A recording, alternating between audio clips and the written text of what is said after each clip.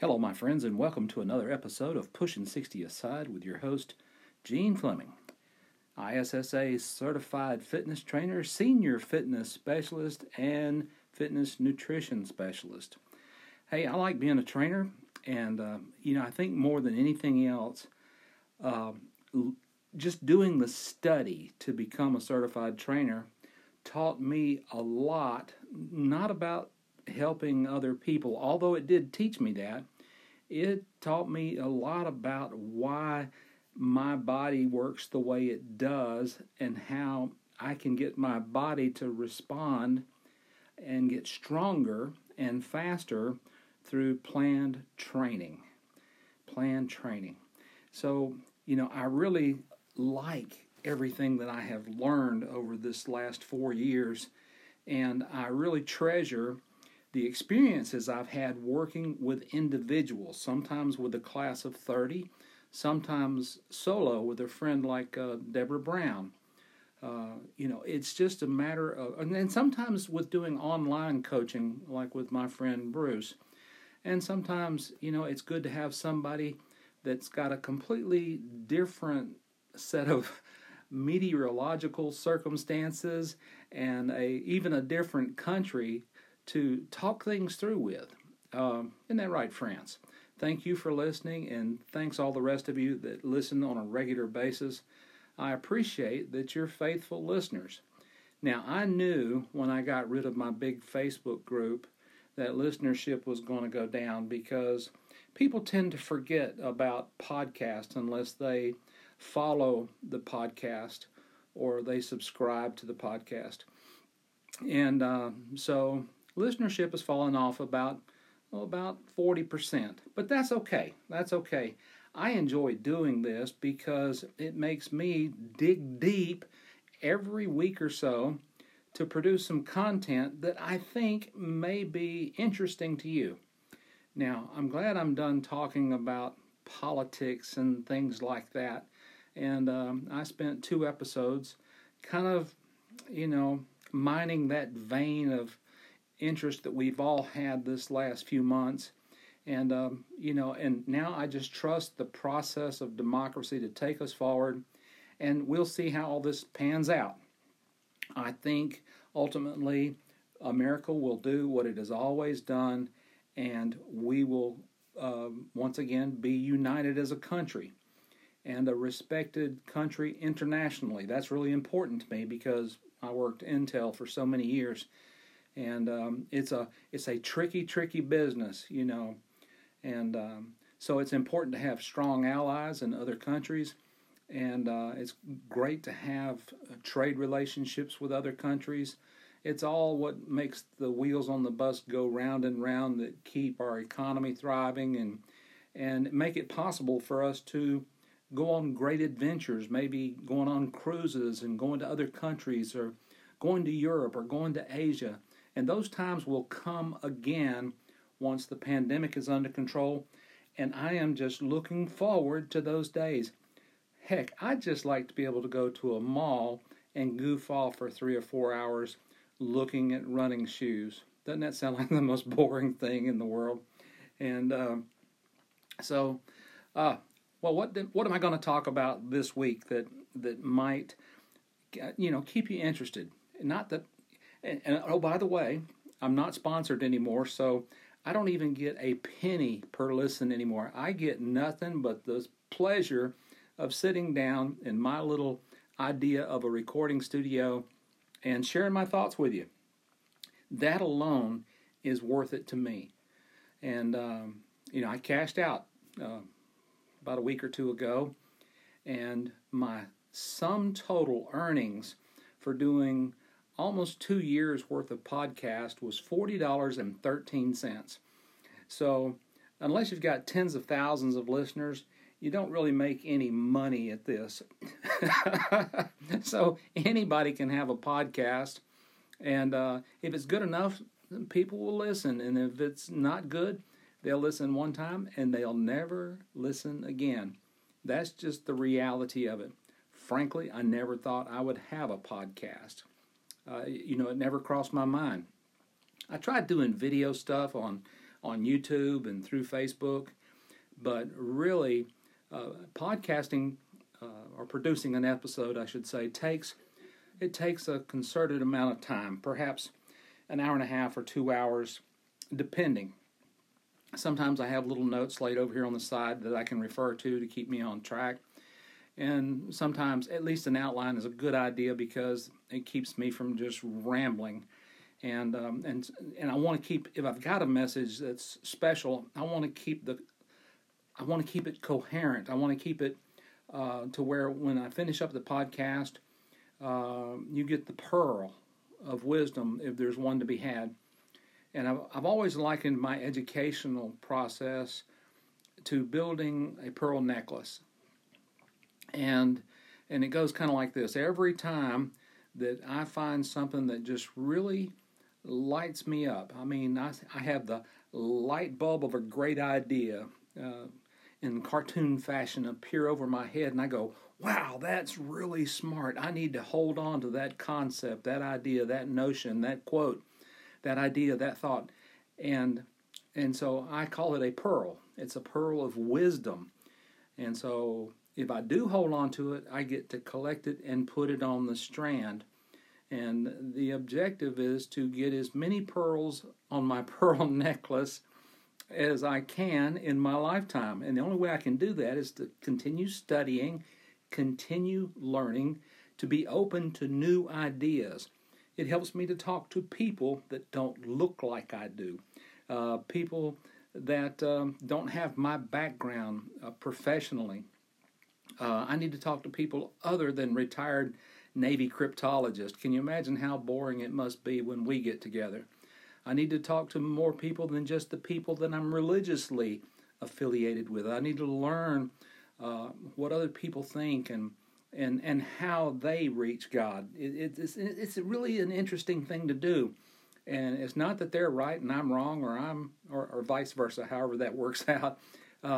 But knowledge, I've always heard, is power, and I like to seek out new knowledge.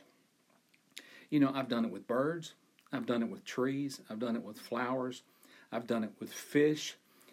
Just to learn what this is in nature, and to learn what it is in the night sky, whether I'm looking at constellations or planets.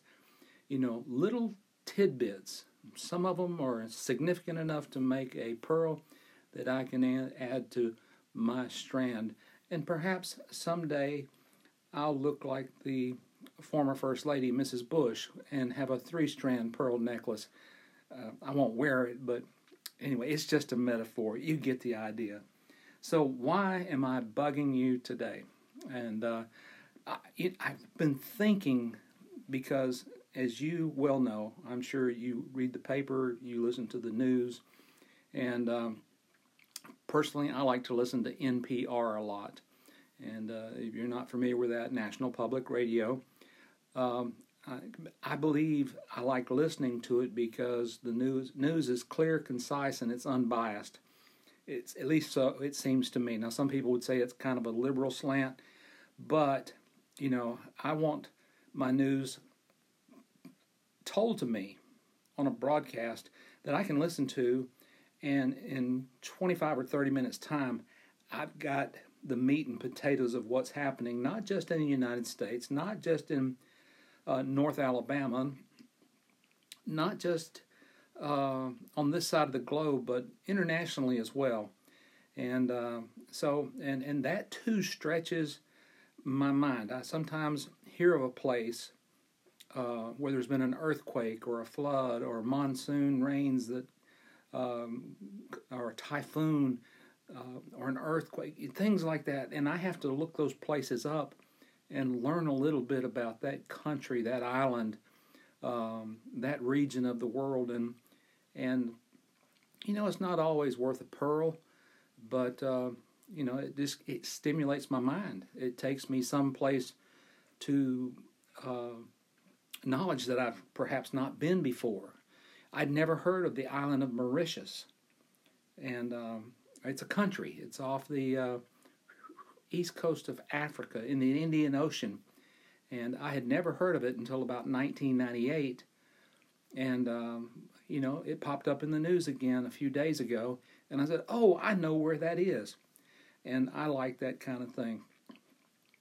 I would like to think that I could go to a party, a social gathering, when we get to have those again, and be around people that have traveled extensively, who've worked in different occupations than I have, and carry on a civil and intelligent conversation with a vast variety of things.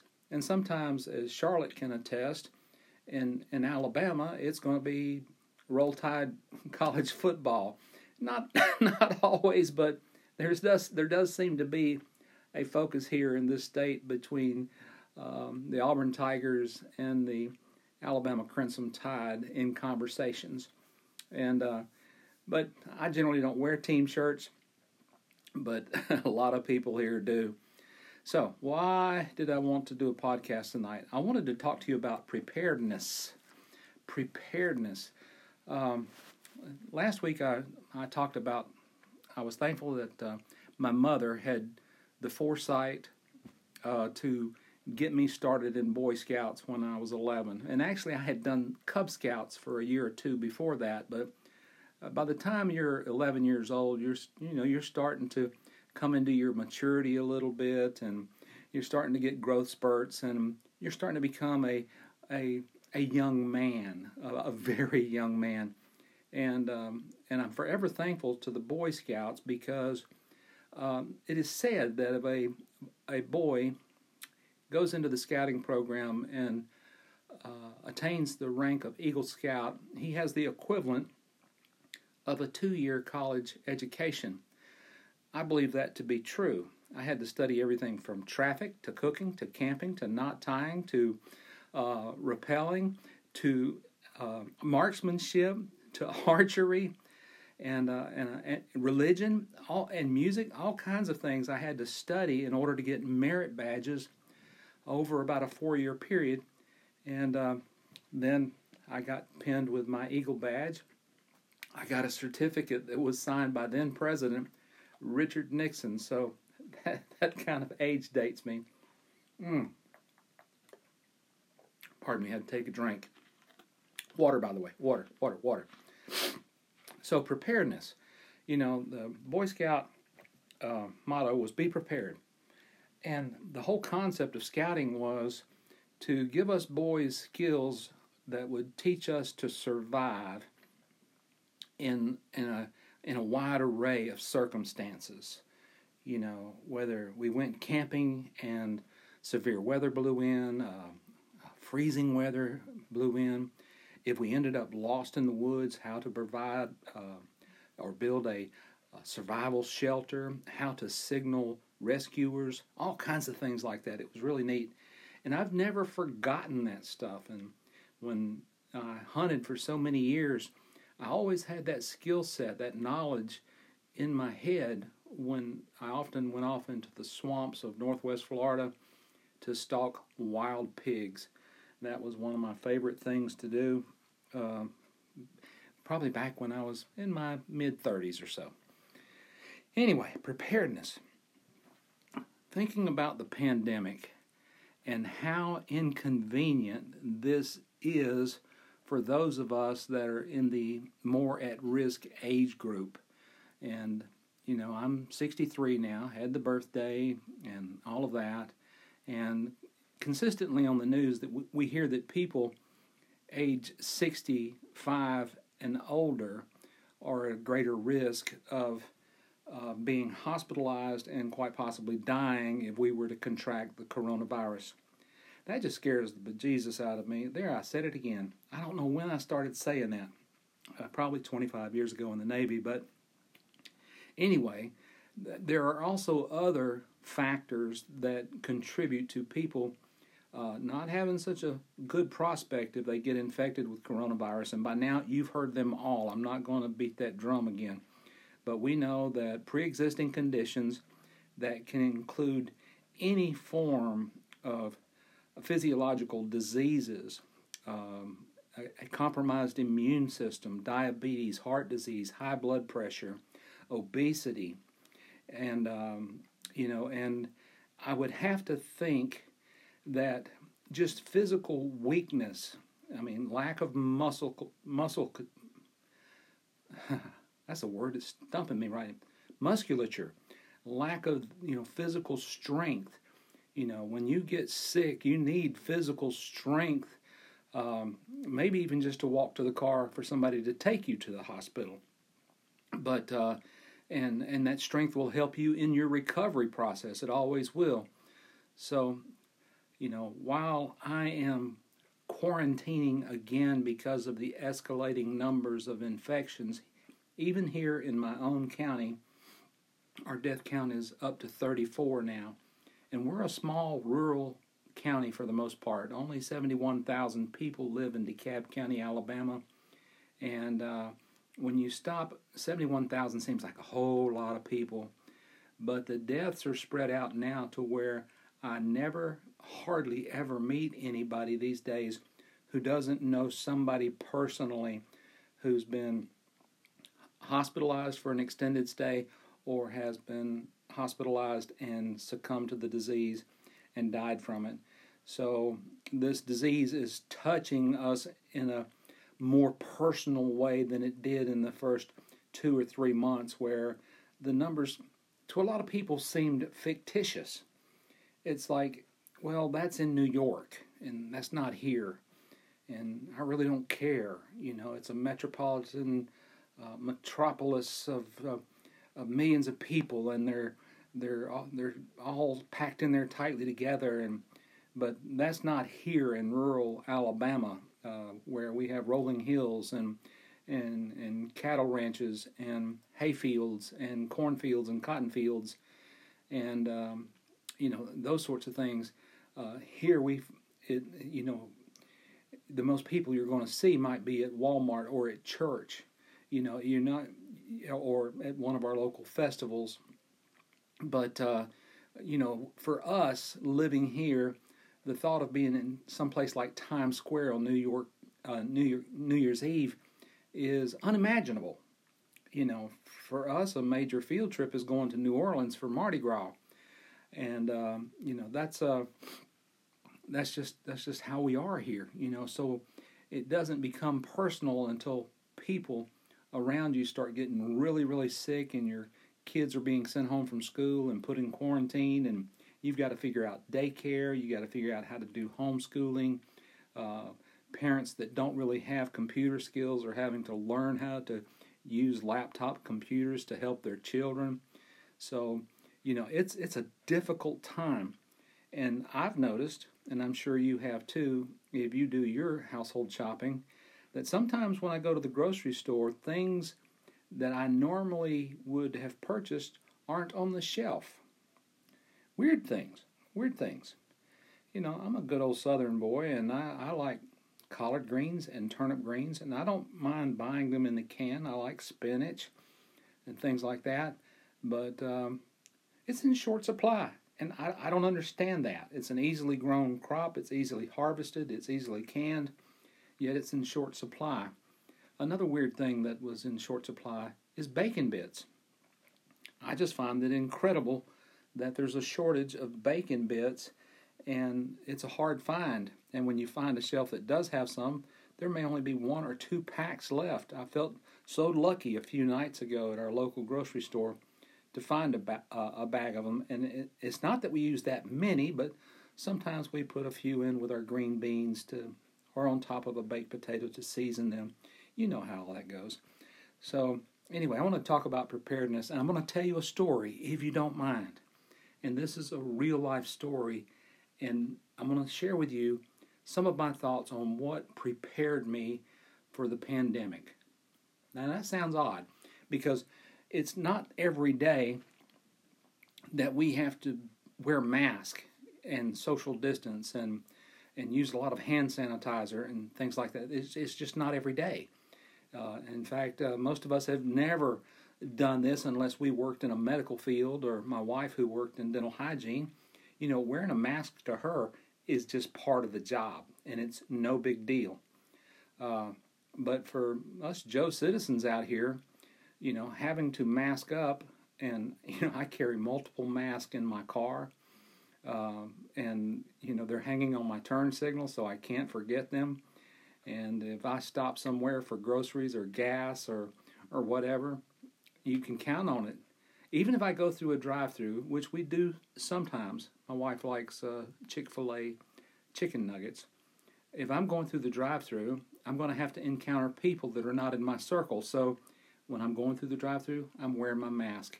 And frankly, I don't care if the whole world thinks I'm paranoid. I'm not paranoid. I'm prepared. And do you follow that? I'm not paranoid. I'm prepared.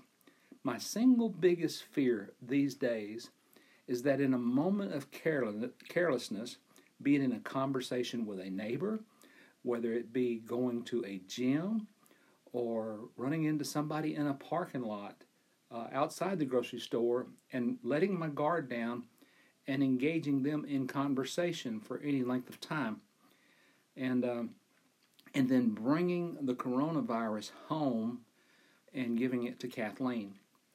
I frankly, truly believe if she gets the coronavirus, she will be hospitalized. I have a greater fear that if she is hospitalized with coronavirus, she may not make it. She has a severe immune system compromise. And I can't go into all of her details because that's not what the podcast is about. But I want to tell you how life has prepared me for times such as these. I want to take you back to 1977. I'm on active duty. I go to school in Pensacola, Florida. Military life, very regimented. Every hour of every day is accounted for. You're training, you're exercising, you're eating, you're sleeping, and if you're lucky, you might get to go shoot basketball with some friends or play guitars or something like that. But you can count on it. You're going to be in school, just about around the clock sometimes. And I did have to attend schools that started at 10 o'clock at night and went till 6 o'clock in the morning. We had to do shift work to go to school. It was hard. And you've not had a great day in Navy school until you're a student like me, and your sole purpose for about 3 months is to do nothing but learn to copy Morse code and to copy it faster and faster. And having to be able to copy 16 words a minute to pass that portion of your education before you move on to the next portion of it. So military life put me through some schools to prepare me to be a cryptologist. And my first assignment, by my choice, was a small island in the North Pacific called Adak. Adak had been a World War II base for the United States, and then after the war, it was occupied mostly by people who caught crabs or fish for a living, and a small contingent of military radio operators lived there as our northern link in the Pacific for radio communications. And of course, there were radars and things like that. And as the Cold War progressed, Adak became a key location for doing intelligence work because of its proximity to the Soviet Union, and both aircraft, submarines, well, all three, aircraft, submarines, and Soviet ships. And my job was to keep track of those things, in part. Well, if you can imagine Adak Island, it's about 35 miles long, and it's not the coldest place in the world, even though it's in Alaska, but it's way out in the Aleutians. And because of the ocean currents, Adak never gets like Barrow, Alaska, or even Anchorage, Alaska cold. It gets cold and stays cold, but by that I mean, at the height of winter, it's going to hang around 30 degrees most days. A warm day may be in the 40s. A very cold day may be in the upper teens. And, of course, for my Canadian listeners, of course, that's all Fahrenheit. And so you would go with periods of just long periods, I mean months, where it just drizzled rain every day, and then one day it'd switch over to snow, and then maybe it would snow for a couple of days and we'd have a few inches on the ground, and then it'd go back to rain. And those of you especially that live up north know how that cycle goes. So a lot of slush, and Adak is nicknamed the birthplace of the winds. The one thing you could always count on Adak was that the wind was going to be blowing. And when the wind got up to approximately hurricane strength, it was called an alpha. That was the alphanumeric name for that type of a storm system. Now, we never talked about Bravos or Charlie conditions. All those were weather conditions, but Charlie basically meant that you could do just about anything outside. It was safe to drive, safe to hike, all those things. And Alpha meant stay in place wherever you're at. And sometimes we would have an alpha weather condition that would last for days upon days. And if you were at work when that weather condition was announced, you stayed at work. And I mean, you stayed at your remote site on a remote island in the Aleutian Islands in the North Pacific, because the weather was too bad for man or beast outside, and too bad to even try to transport people to and from our work sites back to our central base where our barracks and chow hall and all those things were. So my first tour of Adak, Alaska was to be a year. And I loved it so much, believe it or not, I stayed for an additional 6 months, for a year and a half. Now, Adak is a place that's, at that time, was primarily male sailors, Marines, and civilian contractors. And the joke was that on Adak, there was a girl behind every tree. Well, it was mostly men, and the truth of the matter was, the Adak National Forest only had about 20-25 trees. And there were probably that many military women that were at the location where I worked. And so it's a hard scrabble life, and we ate things like powdered eggs. I don't know if you've ever enjoyed powdered eggs, but they're a real treat. And sometimes meat got to us very slowly, so there was not always ham or bacon or even ground beef in the chow hall. And our groceries were brought not by airplane but by barge from Seattle, Washington, and they had to navigate all the way out there to the Aleutian Islands, about a 2-week trip, being pushed by an ocean-going barge and our tug. And then the groceries and everything that was on those would have to be offloaded and then transported by truck to the little remote sites where we lived, and we were the labor for that. And so, it pays sometimes to be a senior person, because us junior guys at that time, we had to go and unload all of those barges, and but sometimes stuff just wasn't on the barge. You don't realize how much you enjoy sliced bread until there is none. You don't realize how much you enjoy everyday things, and I'll talk about that in just a minute. Some more things that we ran out of. But, so every day was get ready for weather. That's what every day was like. And in the summertime, it was just beautifully green. We were surrounded by volcanoes and mountains and beautiful lakes and streams and rivers and the ocean itself. And it was a really picturesque place to live, to hunt, and to fish.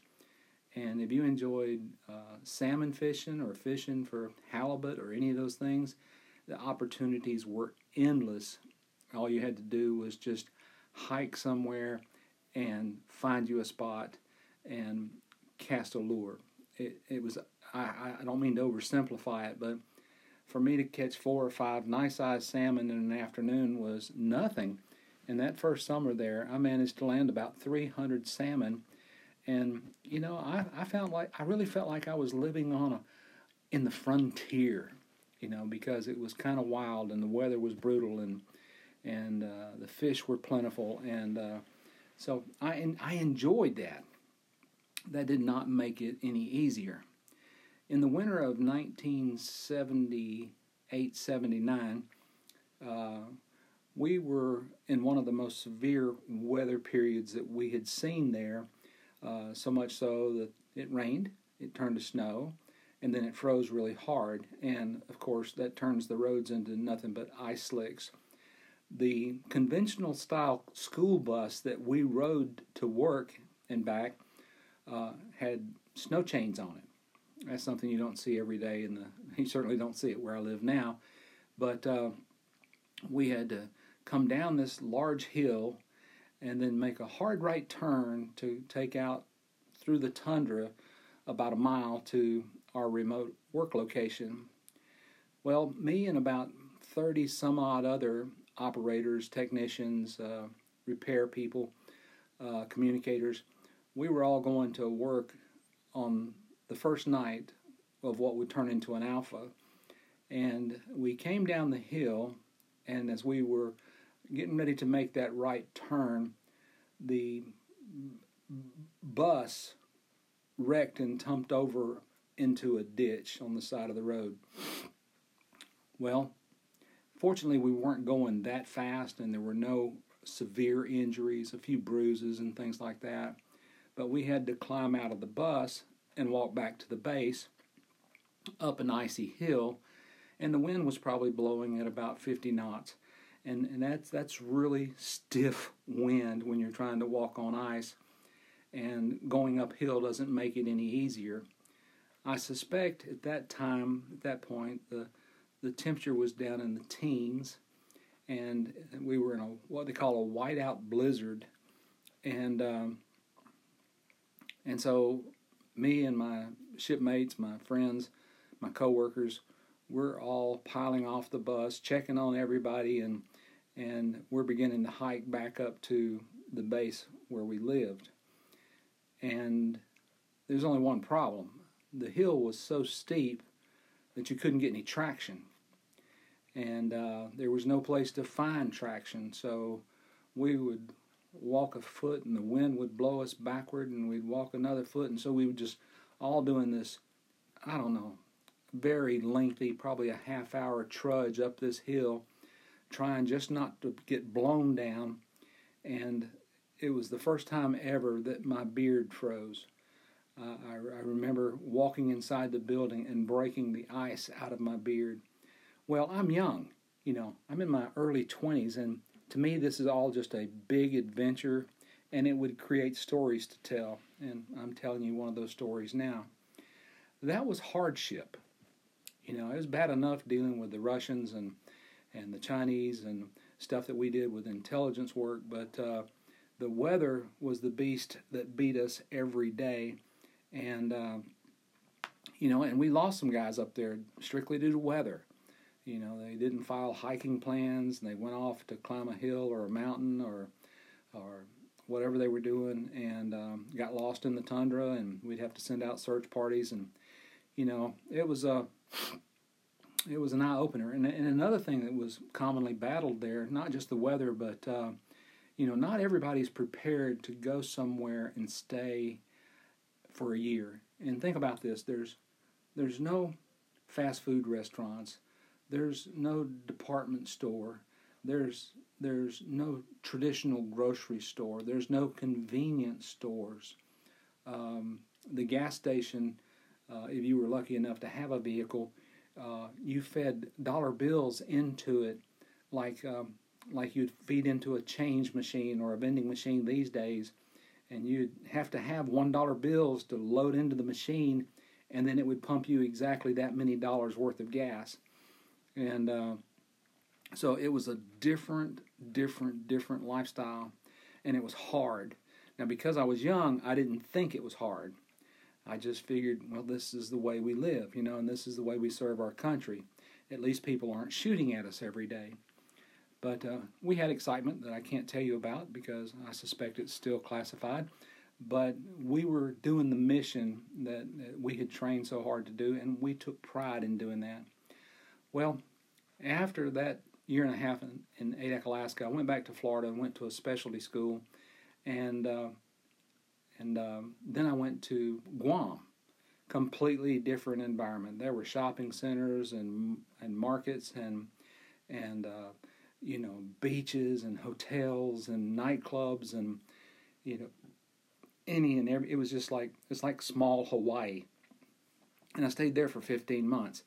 That was not hardship at all. I scuba dove and spearfished and collected shells and went to beach parties and I just had a grand time.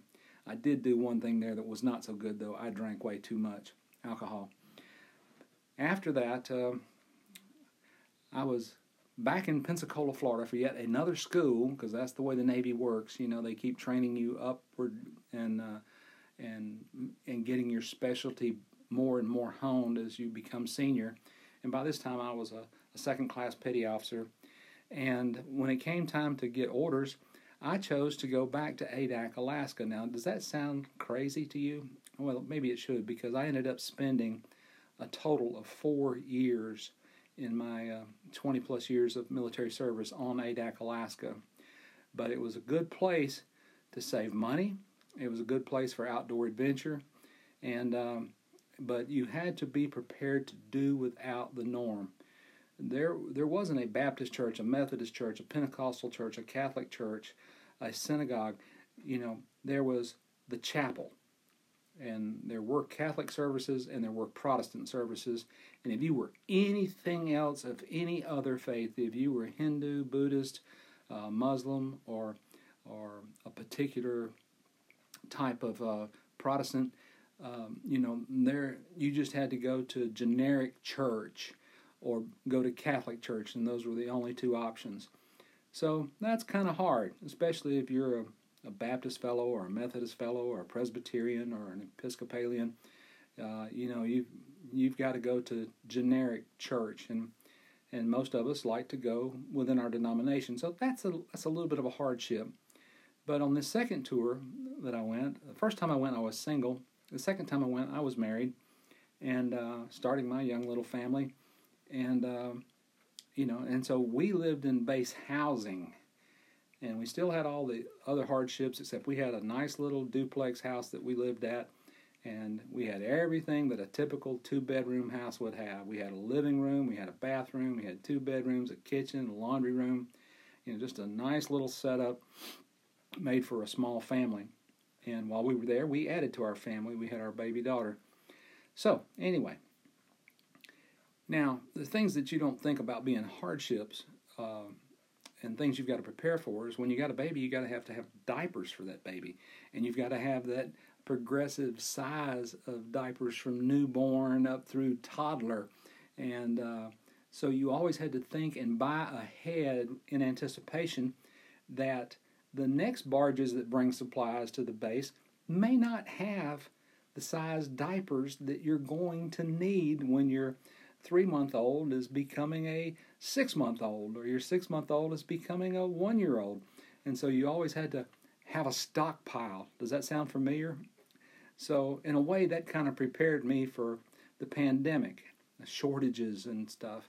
And then there's things that we take for granted, like sliced bread. Sometimes at our one and only grocery store, there was no bread. No sliced bread, not wheat, not sliced, not rye, not pumpernickel, no bread at all. Another time, there were no cake mixes. And you really don't stop and think that's important until it's somebody's birthday. Or there might be cake mixes, but nothing to make frosting with. And there was another time we ran out of sugar. And that was probably a good thing. We just didn't know it at the time. And there was another time, and this just really struck me as odd. We didn't have mayonnaise on the island for a month. No mayonnaise. And you never realize just how important that jar of Kraft or Hellmann's is in the refrigerator until you're getting ready to make your favorite sandwich, and you got no bread, and you got no mayonnaise, or you're missing one of the ingredients, and so you just shake your fist in the air and say, "This ain't fair. This ain't fair. Everybody's got to have mayonnaise."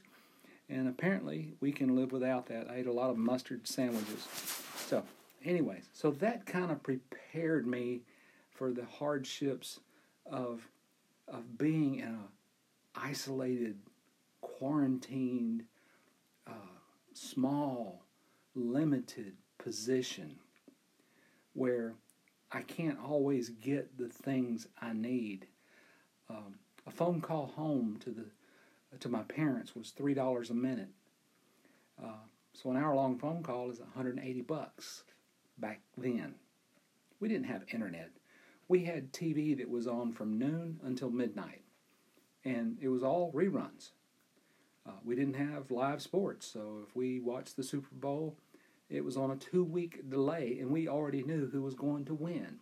We couldn't watch the World Series, and oftentimes the programming we did get was like educational TV. Not that anything's wrong with that, but I must have watched 300 episodes of a show called Nature's Window. So, anyway, it was an isolated hardship. It was a hard time, but we were proud to do it because that was our duty. We knew where we were going. We knew what the duty was, and we knew there were going to be inconveniences. And another thing, let's say we wanted to go on vacation. Just to get off of Adak Island to back to Anchorage was $800. Round trip was about $1,400. What's there to do in Anchorage? Well, I don't know. Your folks are all back in the lower 48. To fly round trip from Adak Island to Mobile, Alabama was about $2,500 back then. Who can afford to do that? I mean, really. And, there was no preferred rate. There was no military hop that we could get on and do that. So going on vacation, going to see the folks at Thanksgiving or Christmas was just financially impossible. Not because we were young.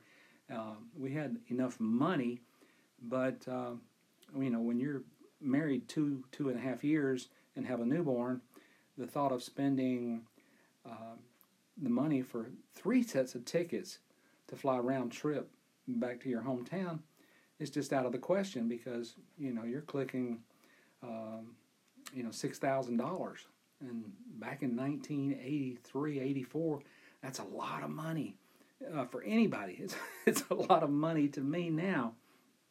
So, being prepared. Well, I've done hard times before. Twice in Adak, and then again when I lived in Iceland for 2 years. You just do without.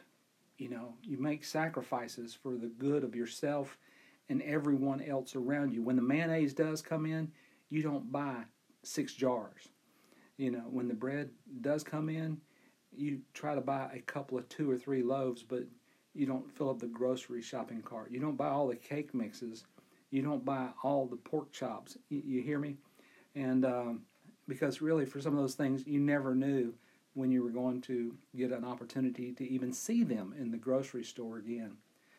So all of those experiences and weather, oh my gosh, the weather in Iceland, very similar to that in Adak, lots of wind, lots of snow, lots of rain, always cold. I can remember on the 4th of July having a picnic, and we were all wearing parkas at the 4th of July. It was like 40 degrees, and the wind was blowing like 25 miles an hour, and we were trying to play softball because, it was the 4th of July, and so we were just going to tough it out and try to play a game. So, yeah, there were trade-offs. Yeah, the sightseeing in Iceland was grand, but the hardships, and one of the hardships I remember very well was the second winter we were there, we had nonstop snow. And every night the snowplow would plow the road in front of my house and make a big bunk of snow right at the end of my driveway. So every night at about 10:30 or 11 o'clock, I was sitting there suited up, waiting for the snowplow to go by so I could get out there and shovel that stuff while it was still soft enough to move, because if it sat overnight, it would freeze hard and you couldn't get out. And the walk to work was 13 miles, so you can't do that. And it's not like there's a public bus that's going to come by. So I've done some time with hardships and inconveniences, and now at this juncture in my life, when I'm 30 years older, 35 years older, I'm in a way prepared for hardship. I'm prepared for hardship. I'm prepared to be isolated in my mind, in my spirit. I'm prepared to not be able to do the things I really want to do because there's risk involved. Surely in Alaska and Iceland, some days you looked outside and said, well, I need to triple up today. I need to wear my heaviest jacket, my snow gloves, my ski goggles, my knit cap, and put my parka hood up and cinch it down because the weather was risky. And I kind of liken going into the grocery store these days with an unseen risk. When I was in Alaska and Iceland, I could look out the window and see what the weather was doing. I could step out on the porch and feel the wind. I could dash back in and grab a heavier jacket or the better gloves. But these days, dashing into the grocery store involves a risk, but I can't see the element. I can't see the virus. I can't just look at somebody and say, oh, that guy's got the virus. I can tell a mile off, and he's coughing and sniffling, and he looks sickly, and, you can't, that doesn't really work. Yet, I remain one of the few people I see on most trips to the grocery store who wears a mask every time he goes in there. And so just like back in my early military days, I'm prepared. I do what I can. I get into the dangerous place quickly and get out quickly. And I trust that you do the same. There's depression, there's sadness, there's fear, there's the full gamut of emotions going on right now as we approach Thanksgiving holiday here in the United States. People are trying to decide how in the world are they going to have a Thanksgiving gathering, how are they going to do it safely. And, to me, it's as great a worry as when the weather went to alpha condition when I was a young man back in Adak, Alaska, where, no, I wasn't going to go for a hike during that weather, and I wasn't going to disobey the rules for safety. And now the rules are just different, but the risk is life-threatening just the same. And the threat is, of course, coronavirus. So if you think about how hard this is for you, and it's hard for us too, it's especially hard for Kathleen. She loves to shop, and I fully support her need to shop. Amazon isn't the end-all be-all when it comes to shopping. Stuff coming in the mail every day is not her idea of browsing, and I so get that. But right now, I'm prepared to do whatever it takes to protect her, protect myself, and to protect others from this virus, because we're going to get past this thing, and when we do, we're going to get back to life as we really know and love it. Just like when I transferred from Adak, Alaska to Guam, and I was in a small paradise. When I transferred from Adak, Alaska to Pensacola, Florida, and the beaches and the bays and the bayous and the hunting and the fishing and all the things that the ability to have a garden, things that I really love to do.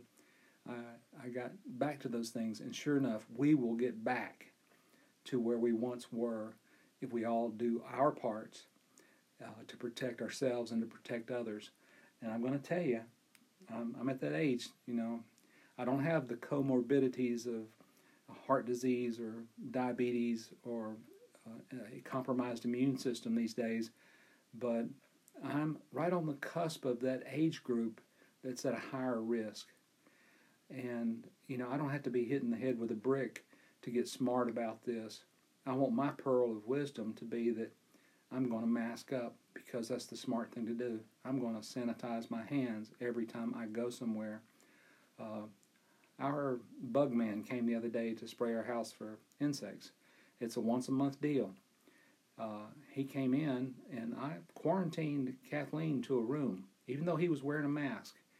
And then after he went to the various rooms in the house and touched the handles to the cabinets under the sinks and stuff, I went through and sanitized all that stuff, sprayed it with alcohol.